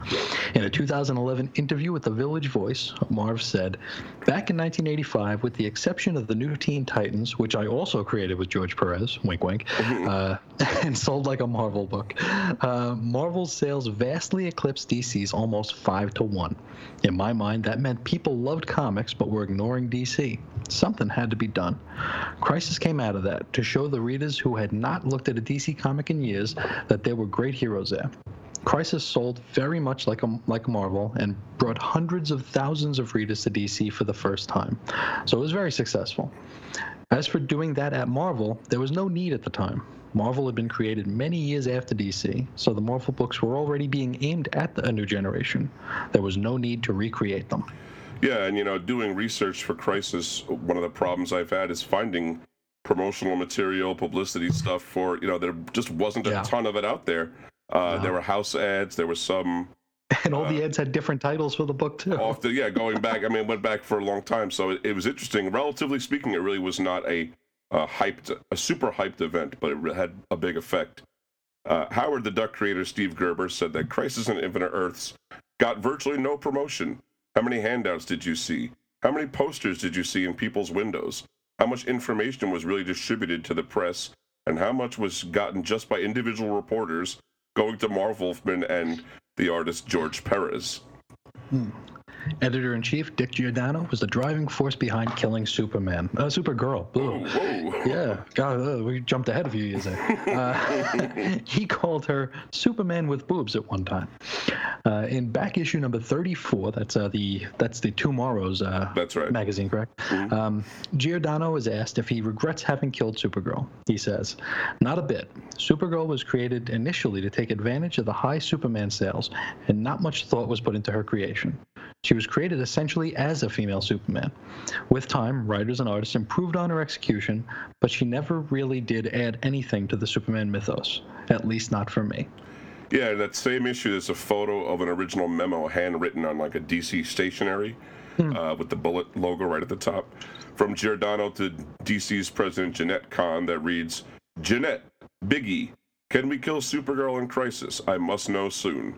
And there are 4 check boxes. One's for yes, no, only if we have a new Supergirl soon, and none of the above, and it's signed Love Dick. And Jeanette seems to have checked none of the above first, and then scribbled that out and checked yes. So it's interesting to think how that would might change everything. Now, Marv Wolfman was adamant that the heroes involved in Crisis on Infinite Earths should not remember it. The other editors felt differently. One of them said, "If the heroes don't remember the crisis, it invalidates the book." An exasperated Marv replies, "The heroes don't buy our comics. It doesn't matter if they remember the stories. The readers do, and they'll remember them. Let's not complicate things." But Marv was outvoted, and I'm not sure that would have uncomplicated things anyway. It's an interesting thought. We'll address that. We have a little space later where we're going to be jawing off about it. But yeah, I definitely found that to be an interesting take. But he holds fast to it. In an interview with Marv Wolfman in Redoubt magazine, he said, "The only differences in what I do today as opposed to 1985 are, 1, I would have insisted all characters had no memory of the crisis, which was my intent, but I was overruled by the other editors at the time. 2, I would have insisted all books began over with issue number 1, starting in January 1985, which was the original intent. Number 3, I would have stayed in New York to make sure all this was done instead of immediately moving to Los Angeles. If that had all happened then, nobody would have been able to veer from what we accomplished. Under the new and current DC editorial, they have worked hard to fix what was done wrong by those who were there immediately after Crisis, but the mistakes never should have been made in the first place. But the Crisis in and of itself did the job it was intended to do. What followed wasn't always good." In an interview with the Village Voice, Marv reiterated, "When I first pitched Crisis, my belief was, at the end, that a new DC universe would be formed. All the books would begin with a number 1, starting with new origins for each, and Crisis would never be mentioned again because, as I set it up, the Earth would be reformed at its origin, and so what had just been had never happened as a new Earth was created. The Crisis itself, therefore, never happened, though its effects would last. But ultimately, the powers that be decided they didn't have enough people to pull that off, and so the Crisis was consistently referred to, which I always felt was a mistake." It was publisher Jeanette Kahn's decision to kill the Flash, which Marv disagreed with as well. In an interview with Tomorrow's Publishing, Marv said, "I think she just felt it was time to rekindle the Flash character. It's been 25 years since we began planning Crisis, so I don't quite remember all the reasons that were provided for his death. I know I disagreed with the decision. He's probably the only character whose death in Crisis I disagreed with, because he was the first Silver Age character. I understood, though, that Barry Allen was a fairly boring character in terms of his personality. By the 1980s, comic books had progressed to have stronger characterization, but the Flash was presenting that whole convoluted prison story, and here he's talking about the trial of the Flash, which did run for a long time, right, Chris? The Flash 323 to 350, July 83 to October 1985 cover dates. Marv continues, he thinks that may have hurt the character in everyone's mind. DC believed at that point that the Flash couldn't be redeemed. I disagreed, but I was told it had to be done, so I tried to make the death work within the story and be an emotional part of the story. I remember this was in the days before people got their hands on detailed solicitations. Even the retailers didn't have the details they have now about the story. Sure. So the surprises in each issue actually surprised people. In that same interview, he goes on to say, in my original notes, I had Barry die in the next issue after Supergirl because I wanted to surprise everyone. No one would think that we would kill two major characters in back-to-back issues, which I remember was the reaction. No one thought it would happen 1-2 like that. Sure. In the introduction to the Crisis on Infinite Earths trade collection, Marv would write, we always liked Barry, so when we were asked to kill him, we planted a secret plot device in the story that could bring him back if someone wanted to. Don't look for it, but if you corner me at a convention and I'm in a good mood, I'll tell you what it is. It's probably the worst thing to write in an introduction because everybody asked him what it was. Cornered him forever, and he gets it in every interview now. He's like, oh. And so around 2005 or so, on his website, he finally comes clean. He says, and this is paraphrasing because if we included all the text here, we'd be reading for quite a long time. Okay. I came up with the idea of Flash moving back through time, flashing into our dimension even as he was dying. So, thought I, what if Barry was plucked out of the time stream at one of those moments he appeared? What if that meant from this point on, Barry knew that he was literally living on borrowed time, that at any moment the time stream could close in on him and take him to his inevitable death? What would this mean for Barry? 1. From now on, the fastest man alive would literally be running for his life. 2. He knew he didn't have much time left and believed, as Barry would, that he had to devote it to helping others. 3. This meant Barry would become driven and desperate to help others with each passing tick of the clock. I felt this new revitalized attitude might be enough to make the formerly dull police scientist into someone who has now had to push himself as he never had to before. I was hoping that this would make the character interesting enough to live. That is an interesting point, too. It would definitely change the stakes. That's basically the thing in Busiek's Astro City. There's a character, Silver Agent, I think is his name. And that's essentially what happened, is that he died in the future, but on the way he pops in and out, and he's always showing up when people need him most, when there's the biggest disasters. Gotcha. But anyway, what might have been, of course, but all we can talk about really is what is. And the things that Crisis on Infinite Earth did change. There were a bunch of new characters introduced in this series, and we got the Monitor and the Anti-Monitor who came and went. Or did they? We got Harbinger, Lila, Pariah, Alexander Luthor Jr., Lady Quark, the Yolanda Montez Wildcat, and Kimyo Hoshi, Dr. Light. And we also get to officially welcome our Charlton heroes. We got Blue Beetle, Captain Atom, The Question, Peter Cannon, ... Thunderbolt, Peacemaker, and Judo Master. Yeah, I only mentioned the ones that I know for sure at least had a limited series. There are a couple other ones. Because Nightshade shows up in Suicide Squad. Oh, all right. So there were others, but they're all folded in. They're all owned, I believe, at this point by DC. But let's not forget the folks that died. We got Alexander Luthor Sr. of Earth 3 and his wife Lois Lane Luthor.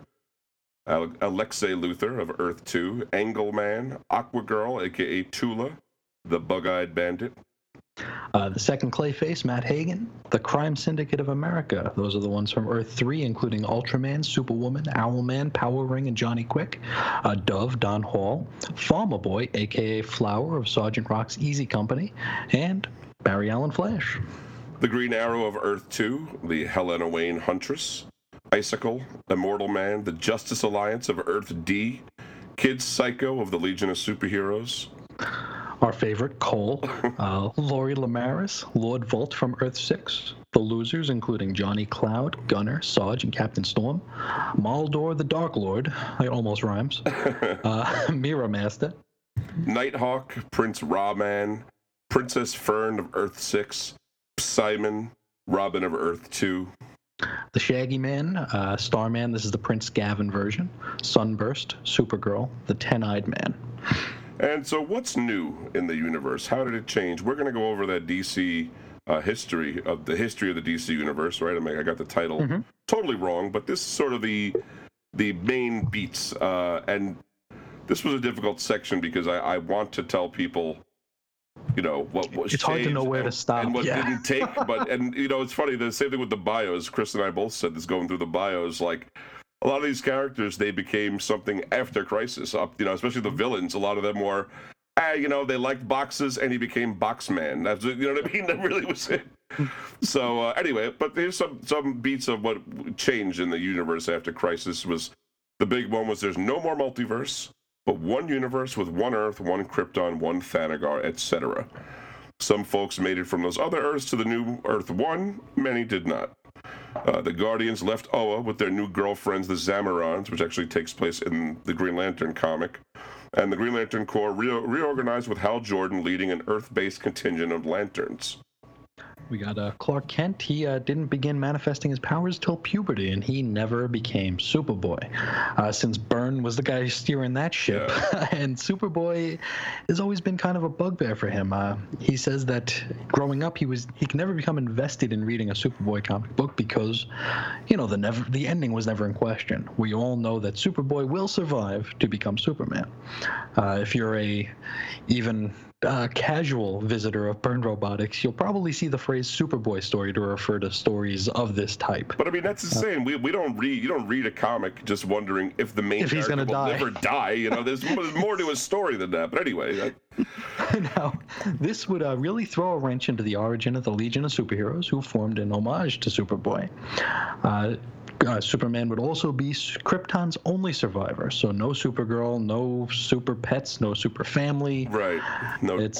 There was a time who wasn't from Krypton, I think is what we could say about the world. Yes, Jor-El and Lara were the only ones that died in the explosion. Everyone else got off. Yeah, they really should have put him on the public shuttle or whatever. There were other changes to Superman's status quo as detailed in John Byrne's Man of Steel miniseries and handled largely by he and Marv Wolfman, but that's getting ahead of the scope of this series, and we'll probably tackle that in another episode when we actually do a Man of Steel issue, I hope. It was also made apparent that Superman was not among the first superheroes to surface. The Justice Society of America were the firsts, with the Silver Age heroes, which included Superman and Batman, coming later, so they are not founding members of the JSA. They were replaced by Iron Monroe and was there a Batman? That was the Young Allies. Oh, that was a different thing. Sorry, I'm confusing things. The Young All-Stars, I'm sorry. There are moments in Supergirl's past, though, a retcon as having happened to Power Girl, or she was where Supergirl would be was Power Girl, which presented a lot of its own problems since Power Girl actually she was an existing character with a backstory of her own that was an Atlantean backstory. So yeah, they made her a descendant of Arion. But they just sort of took that away. And now I think she's back to Earth 2. I'm not sure what happened. Who knows? Now, Wonder Woman was rebooted with a new origin handled by George Perez and Len Wein. This had her leaving Themyscira in the present, nullifying all of her past adventures stretching back to 1940. The Wonder Woman of the Justice Society would be retconned as Hippolyta. This also means Diana could not have been a founding member of the Justice League of America, and she's replaced by Black Canary. While on the subject, Batman and Superman were not founding members of the League either. Right. And we're not even going to go into Donna Troy. Yeah, she's got her own problems, and boy, she gets it in the 90s, boy. She has a lot of things happen to her. When marrying Terry Long is not the worst thing that ever happened to you. Yeah, really. You got problems. You got big problems. As for Batman, Bruce Wayne became Batman after the murder of his parents by an unknown assailant. Batman's earliest days would be fleshed out in Frank Miller and Dave Mazzucchelli's Batman Year One. He also depicted early Batman as somewhat inept, kind of trying things out, prone to actual failure, which was not really a common Batman thing. And he doesn't use a gun, as the Golden Age Batman did at times in the very early stories. This also cemented Selena Kyle's role as a prostitute for a while. But again, getting ahead of ourselves with that one. We have ourselves a new Flash, and Barry is remembered as a hero who sacrificed his life to save the universe. Obviously, Wally West, we saw that happen in the book. We talked about this. Jonah Hex is sent to the far-flung post-apocalyptic future. Briefly. Didn't do very well. Justice Society of America was sent to Valhalla, where they enter a potentially never-ending battle. And speaking of the Justice Society, during several of the crossover issues we mentioned in earlier installments of our Crisis coverage, we mentioned a character named Mechanique, who would appear in All-Star Squadron. Well, in All-Star Squadron number 60 is August 1986 cover date, it's a Crisis crossover without any Crisis crossover branding. It's revealed that she's actually the robot Maria from Fritz Lang's film Metropolis from 1927. Wow. because Roy Thomas loves his references. Sure does, yep. Now, this issue is also special for starting in pre-crisis continuity and ending in post-crisis continuity. Mechanique had been sent back in time to affect the past and is actually keeping the effects of Crisis on Infinite Earths from becoming final. Huh. The issue starts, the skies are red, and nobody knows why, because it's World War II. Yeah. Now, the issue features the Justice Society and the All-Star Squadron posing for a photograph for President Roosevelt. Roosevelt had put both teams together. Now, the first photo features characters like Superman, Batman, Wonder Woman, and Aquaman front and center. After Mechanique allows Crisis to take hold, I guess Robot Man, but not the Doom Patrol Robot Man, they lock eyes, and she remembers everything, and she lets Crisis happen. The sky turns from red to blue, and we see that same photo when they hand it to the president, and now it has the freedom fighters front and center. And our DC Trinity plus Aquaman are nowhere to be seen. Green Arrow and Speedy are in both photos, but that requires too much thinking for us to figure out. We'll let him get that. That sounds like a 98% success rate, so we'll let that good go. Enough for us. Sounds like a crazy, interesting story. The things that can happen when you reboot your universe. We mentioned that the Superboy not existing presented a problem for the Legion of Superheroes, but did not present a problem for DC to continue producing Legion of Superheroes. They never stopped. Volume 3 of Legion of Superheroes, the Baxter one, kept chugging along right after the Crisis tie-in.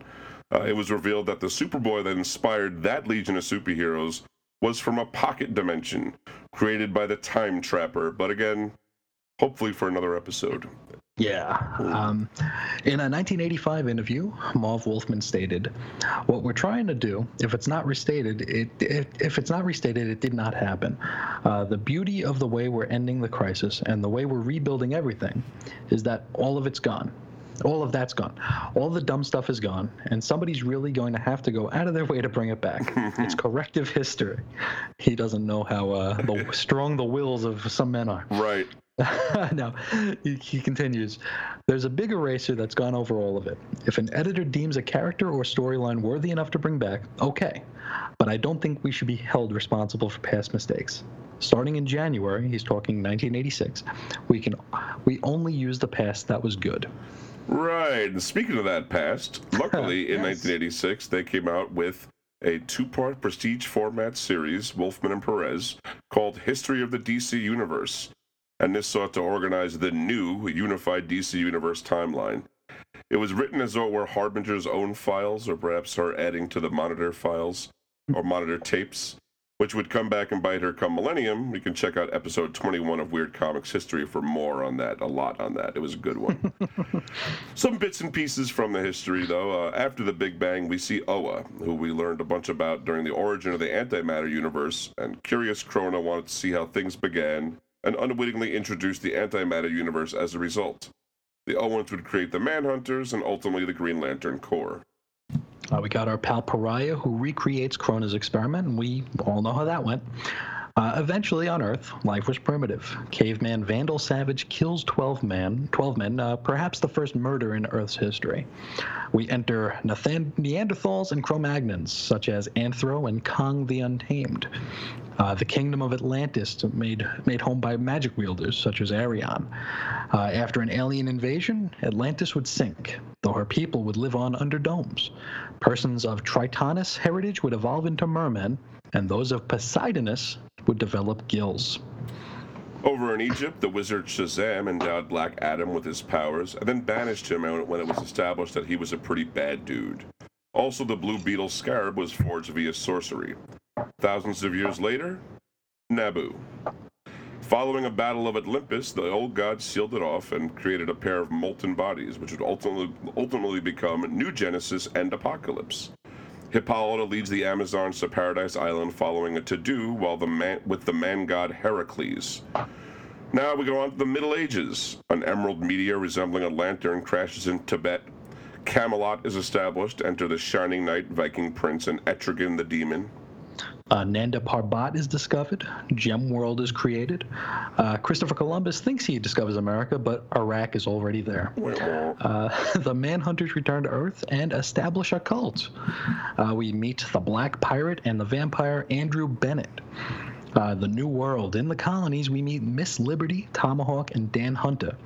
Blue-eyed, red-haired Firehair is raised by the Blackfoot Indians. We enter Bounty Hunter, Jonah Hex. Also our other Western pals, Batlash, Cinnamon, Scalp Hunter, and El Diablo. And it's mentioned here that old Jonah's been zapped into the far-flung 2050 AD. I know, we're almost there now. I know. World War I. Enter Balloon Buster, Steve Savage, Enemy Ace, and Immortal Man and Vandal Savage are still fighting one another during World War I. Then the Golden Age begins. The Church of Brother Blood is established in Baltic Zandia. In case we forgot this was a Wolfman Perez joint, they had to get those guys in. Enter Dr. Occult, a hero for the Depression era. Abin Sur soars as Green Lantern of Sector 2814, and Krypton explodes. A single rocket sent earthbound in its wake. World War II enters Zatara the Magician, Crimson Avenger, and Hop Harrigan. Also, Dollman, Sandman, Steel the Indestructible Man, Jay Garrick Flash, Hawks Man and Woman, Spectre, Johnny Thunder, Hourman, Black Condor, Atom, Dr. Fate, Green Lantern, Alan Scott, Starman, and Dr. Midnight.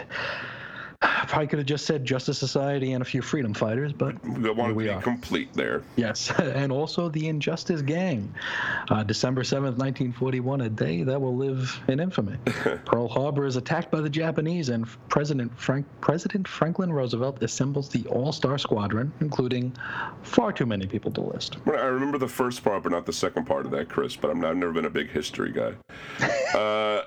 War is Hell. We enter Blackhawk, Sergeant Rock, the Freedom Fighters, Judo Master, and the Young All-Stars. Also, Guardian and the Newsboy Legion, Haunted Tank, Creature Commandos, and the Unknown Soldier. Now, after the war, we bring in Black Canary and Mary, Girl of 1,000 Gimmicks.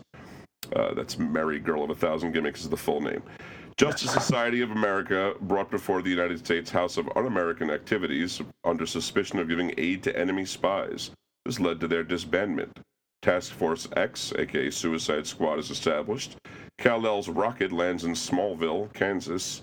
Lighthouse Keeper Tom Curry rescues a shipwrecked woman. And Thomas and Martha Wayne are killed by a crook. Phantom Stranger makes the scene. Even the Monitor doesn't know what to make of this guy, and neither do we. Oh. Into the Silver Age, we meet Captain Comet and the last survivor of Mars, John Jones. On Paradise Island, a girl is born of the mud and clay. Dan Garrett discovers a blue scarab. Trigon and Raven's mom get it on. The Monitor discovers Lila bobbing in the surf.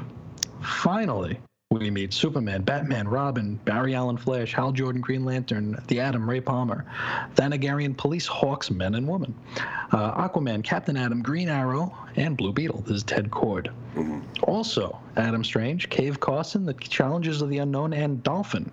Starfire's home planet Tamaran is taken over. There's a lot of Tamaran stuff all throughout the history of the DC Universe, but it bores me to tears, so I didn't include it. It starts early on, yeah. They start talking about it very early on, yeah. The Justice League of America forms. The members that they picture here are Martian Manhunter, Aquaman, Flash, Batman, Green Lantern, Green Arrow, Atom, and Hawkman. The Teen Titans form, and the Metal Men are assembled. Built or poured, we're not sure. Sure. Some more Silver Age. We bring in Zatanna, Peter Cannon, ... Thunderbolt, Ragman, Metamorpho, Mera, Animal Man, Deadman, Eclipso, Buana Beast, The Question, The Creeper, Elongated Man, Son of Vulcan. Eclipso and Robbie Reed finds the HERO dial. Sarge Steele and King Faraday show up. The Secret Six, that's not the one you might be thinking about. That's not Task Force X. Secret Six are different. Oh, no, a totally different group. Yep. The Doom Patrol makes the scene and dies. Then the Fourth World comes in. This is New Genesis and Apocalypse do their trading babies thing. Enter Metron, the Forever People, Mr. Miracle, Big Barda, Orion, Calabac, and Darkseid, among others. Their robot rebellion on Kolu. That planet Kolu brings us Brainiac. Into the Bronze Age, we have the Omega Men showing up and destroying Brainiac. We meet the new Doom Patrol. We meet Rose and Thorn. Also Black Lightning, Swamp Thing, the Paul Kirk Manhunter, Peacemaker from our Charlton pals there, Firestorm and Firehawk. Travis Morgan crashes into guitars and becomes Warlord. We meet the Gem, son of Saturn, the Atomic Knight, Baron Winters, who's from Marv's own Night Force comic. Yeah. We mentioned Gemworld earlier. Well, here comes Amethyst. She's the princess of Gemworld. Raven dwells in Azeroth. Eurycles inhabits the body of Gabrielle Doe, better known to us as the outsider Halo. Rack Shade flees Meta. And Billy Batson is bestowed with his power by the wizard Shazam. And now we come into the modern day, where the new Teen Titans form. Batman leaves the Justice League to form the Outsiders. Justice League moves to Detroit. The Global Guardians form, and they be pretty goofy. We talked about them earlier. The Children, Godchildren, heirs to the Justice Society of America, Infinity Inc. form.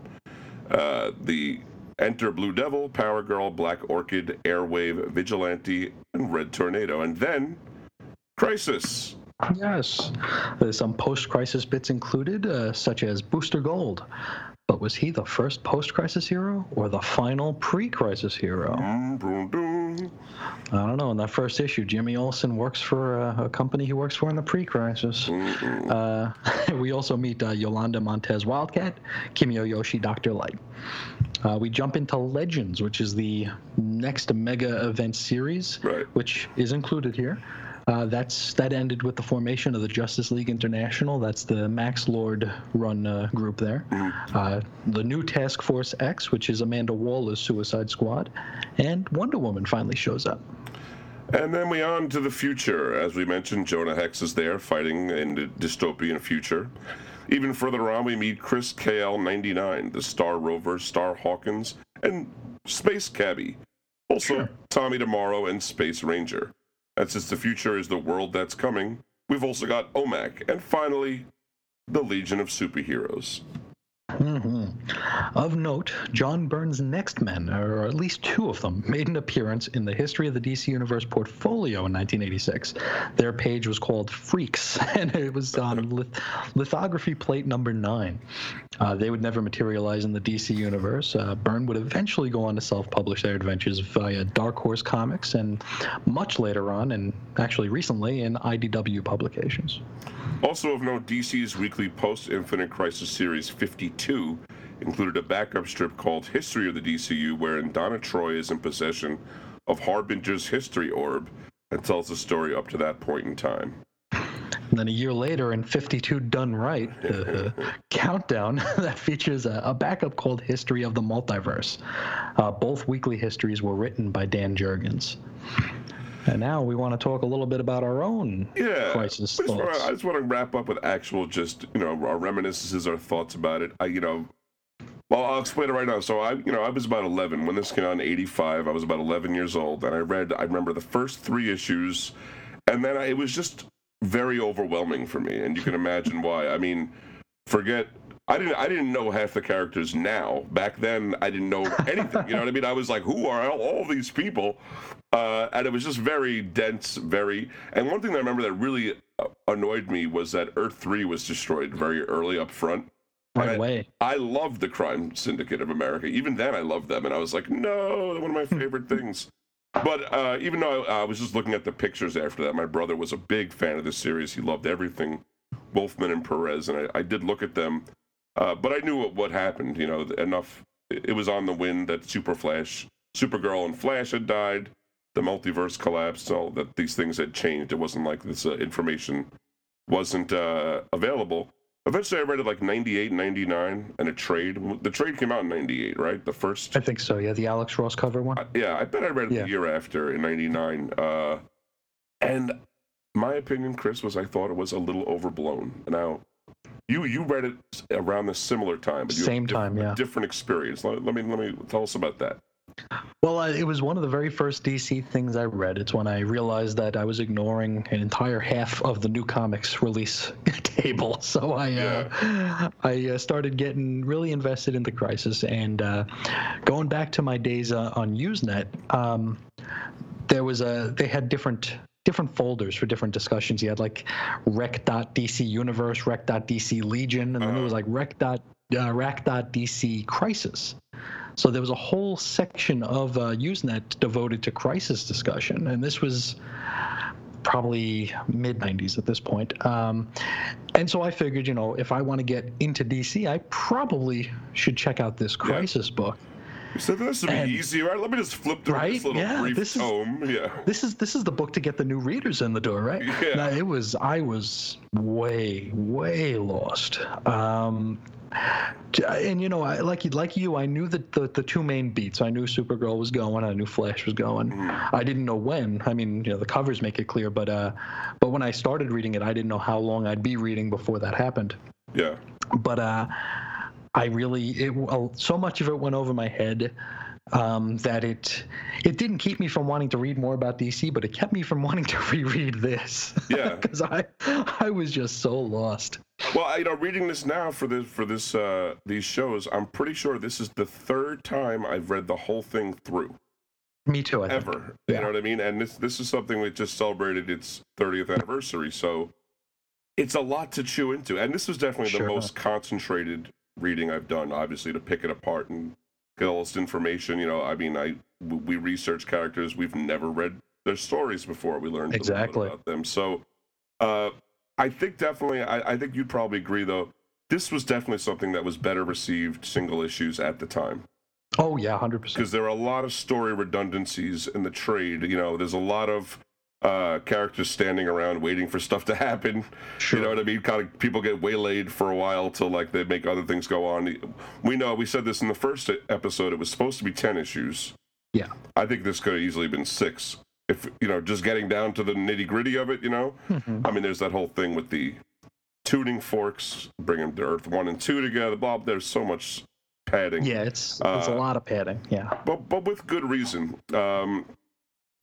But I will say that, from what I can tell, Marv is right. This did what it was supposed to do. It dragged a lot of eyeballs over to DC Comics. The customers were there. And for a lot of people, I know that this is where they jumped on. This is also, this is echoes of, recent events, but this is where a lot of people jumped off also. They felt like their stories no longer counted. Little do they know, nothing is permanent in comics. Absolutely. No, this I would have been, had I been of age and actually understood what this story was all about. I mean, when this came out, I was 5. Right. And I grew up, a Marvel guy, and seeing this as because I couldn't deal with the multiple Supermen. I couldn't. That even in my collecting into my adulthood, I would only go back as far as Crisis when I was in back issue bins, because everything else was just like, oh, well, it's an interchangeable Superman story where Lois almost finds out his secret identity, and then the same thing happens next issue. Pretty much, yeah. Yeah, and he fights a lizard man, and then this time he fights a giant flower, and then it just seemed very interchangeable and wasn't building onto anything. Where, growing up a Marvel guy, and I probably still would be a Marvel guy if they still made comic books, but this was definitely what I would have needed to hear to jump in.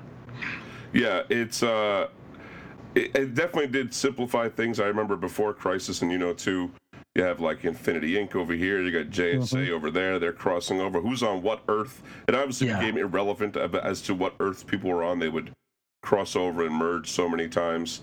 But I gotta say, I reject the premise that this really simplified the DC Universe for new readers. I mean, first of all, I reject the idea that new readers need a number one. No, that I agree with you. Yeah. You and I both we didn't start on number 1, and we did not care about starting on number 1, nor have I ever thought, like, oh, I better read every Batman comic. As you point out, there's about a decade where every Batman comic is pretty much the exact same thing anyway, and, you read what you can get your hands on.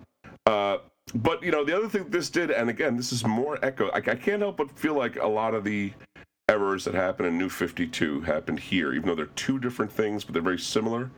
New 52 also collapsed the multiverse into, 3 Earths or whatever the hell they thought was happening. But this, instead of like, I would have thought, okay, we're going to simplify it. Let's have 1 Green Lantern. Let's have 1 Robin. No, they actually added another Earth Green Lantern permanently, Guy Gardner. They didn't take away any Robins except for the Earth 2 Robin that no one really cared about at all. It was like only figured into some stories by Alan Brennert and weirdo outside stories.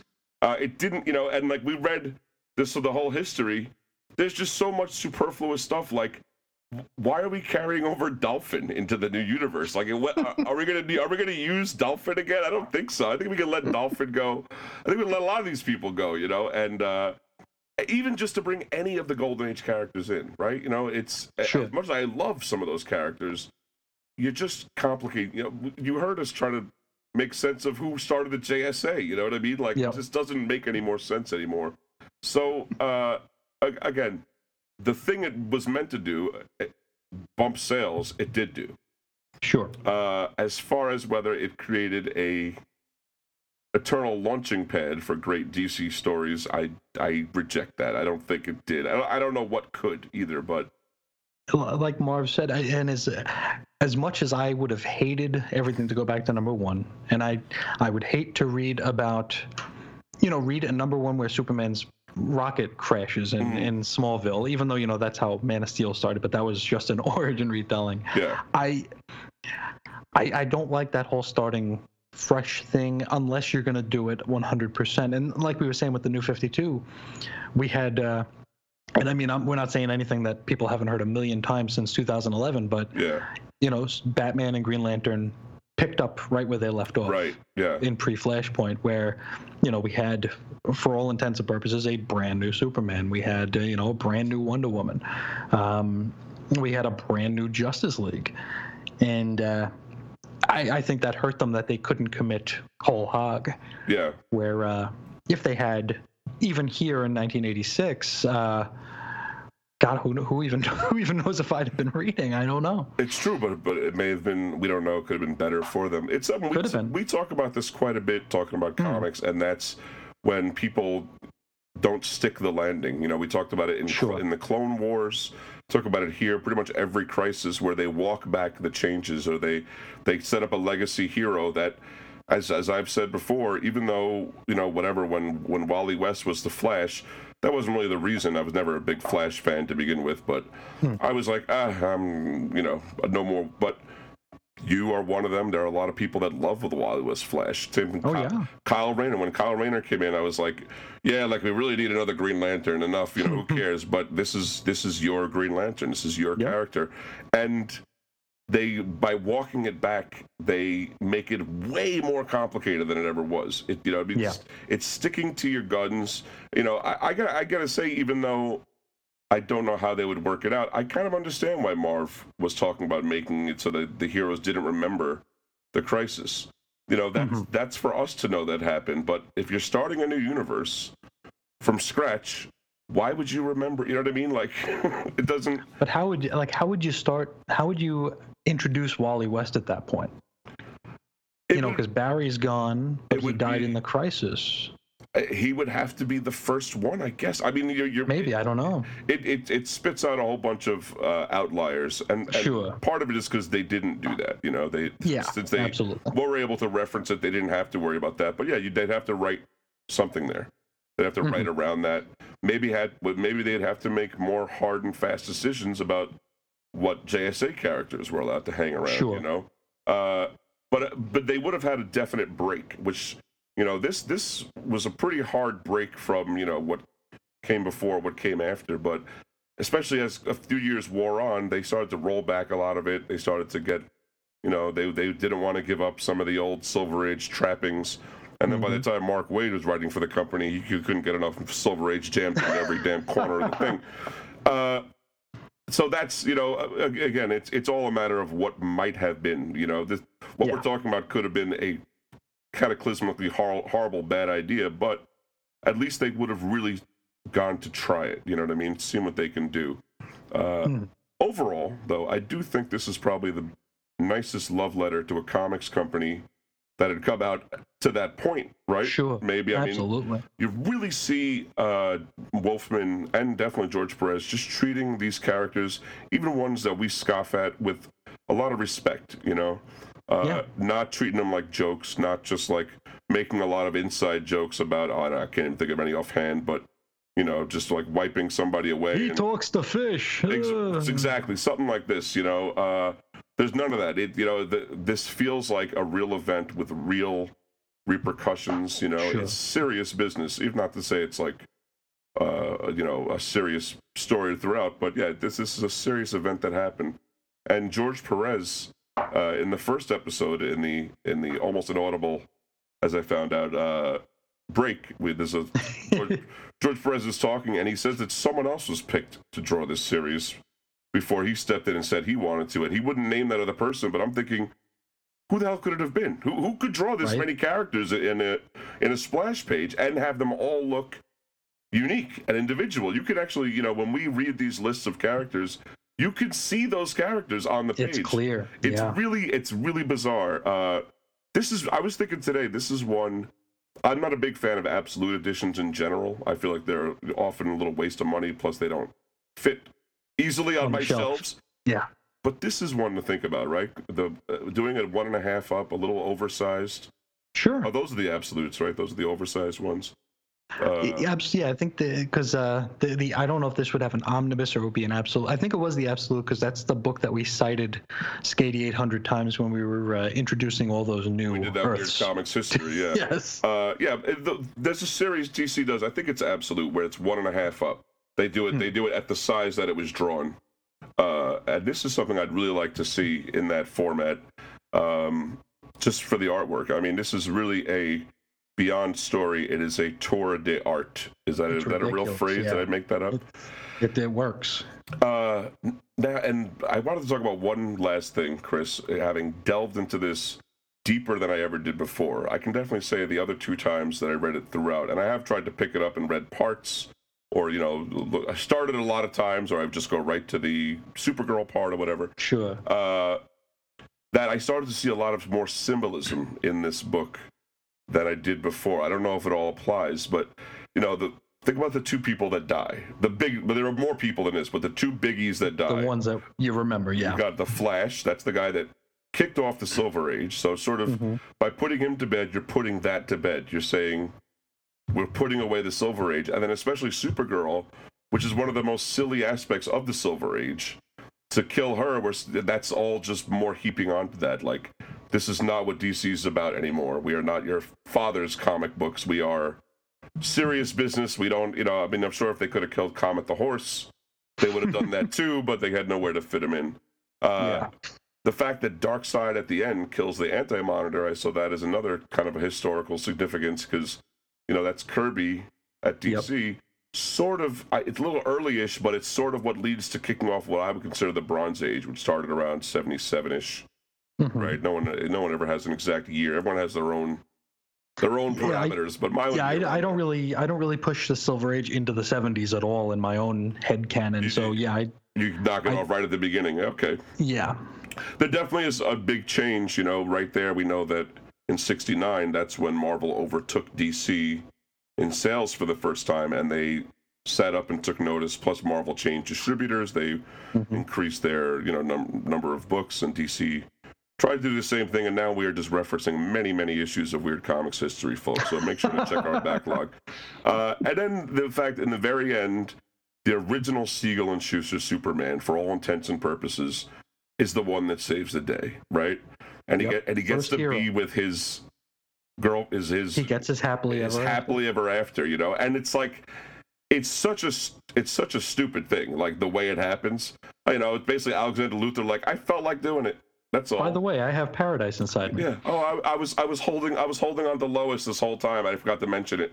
But it is very touching, and I feel like there's a symbolism there also, where it's like we are moving past our past, right? We're still, we have eyes to the future now. There's respect though for what came before, and especially you got to respect Siegel and Schuster. If you have a job in comics, they're the reason that is so. Yeah, for sure. But that's just what I picked apart, Chris. I don't know if you got any more esoteric thoughts about Crisis after these 5 episodes. No, you picked up on a lot of things there that I didn't even see. I did see the significance of the first and best hero saving the day at the end. Right. I didn't consider the significance of Darkseid, doing the deed. Yeah. And I didn't even think of Supergirl as being representative of all those campy and strange and silly tropes of the Silver Age. Yeah. I definitely did see Flash as the guy who kicked off the Silver Age being symbolic in his removal, especially since it was a DC mandate. Yes. And one of Marv's bugbears about not wanting to kill him was that he was the first. So there's whether it's intentional or not, there's definitely something there. Yeah, that's the thing. This is conjecture. This is not read in any interview or had Marv tell us anything, but this is what you do when you examine literature, folks. You end up making stuff up off the top of your head, and that's what we did. Yep.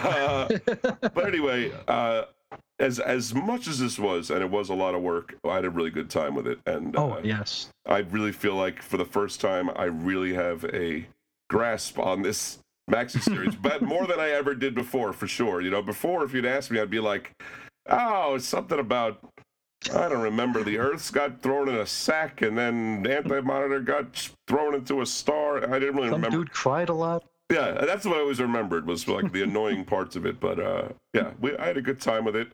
But we'd love to hear your reminiscences out there in listener land, or what you think, if there was any other esoteric aspects, or where we messed up, or did we forget a bio? I don't know.